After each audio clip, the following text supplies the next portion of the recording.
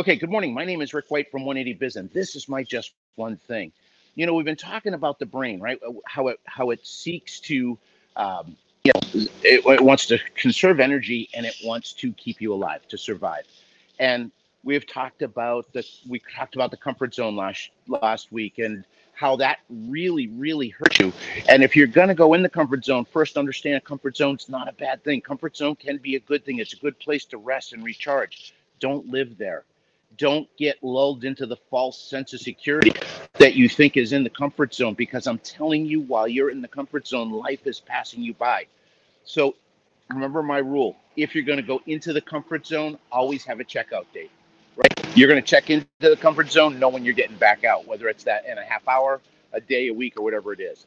That was the first part of survive. The second thing about surviving is fear and doubt.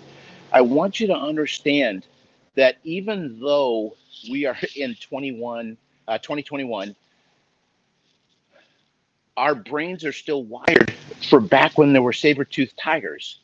So a lot of times when you're thinking about starting something new, and usually I'm a lot of energy and everything like that, but listen, I want you to really hear this.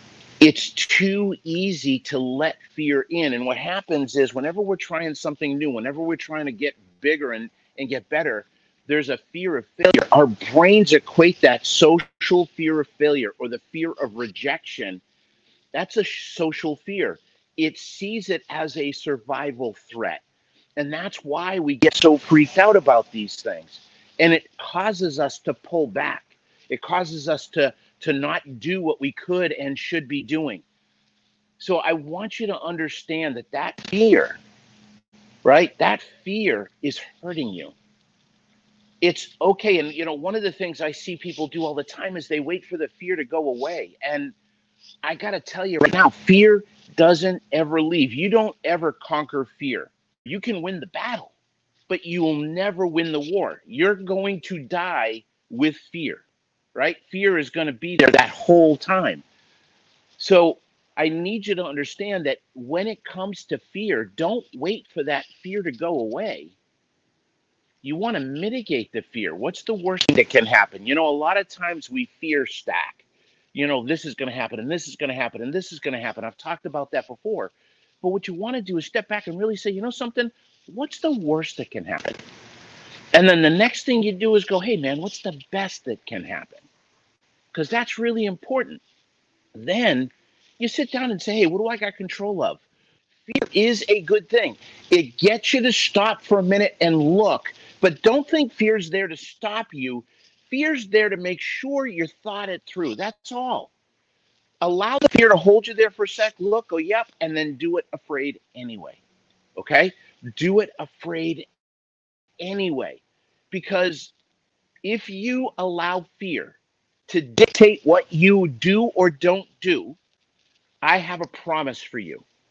I have a promise. And that promise is at the end of your life, you're going to have regret. You're going to have regret for what you could have done and did not do. If you try something, if you do something and you don't get the result you want, it's just learning. But if you don't do it, you never learn, you never grow, you never get the chance to get better. That's what we want to do. So please feel the fear, analyze it, make sure you're doing the right thing, and then give yourself a hug. Give your 8-year-old self inside a hug and say, hey, it's going to be okay. I got this. And go do it afraid anyway. Don't let fear and doubt dictate what you do. Step back, listen, look, analyze, and then go do your thing. All right? My name is Rick White. That is my just one thing from 180 Biz. You take care, stay safe, and go make some money. We'll see you next week. Bye bye.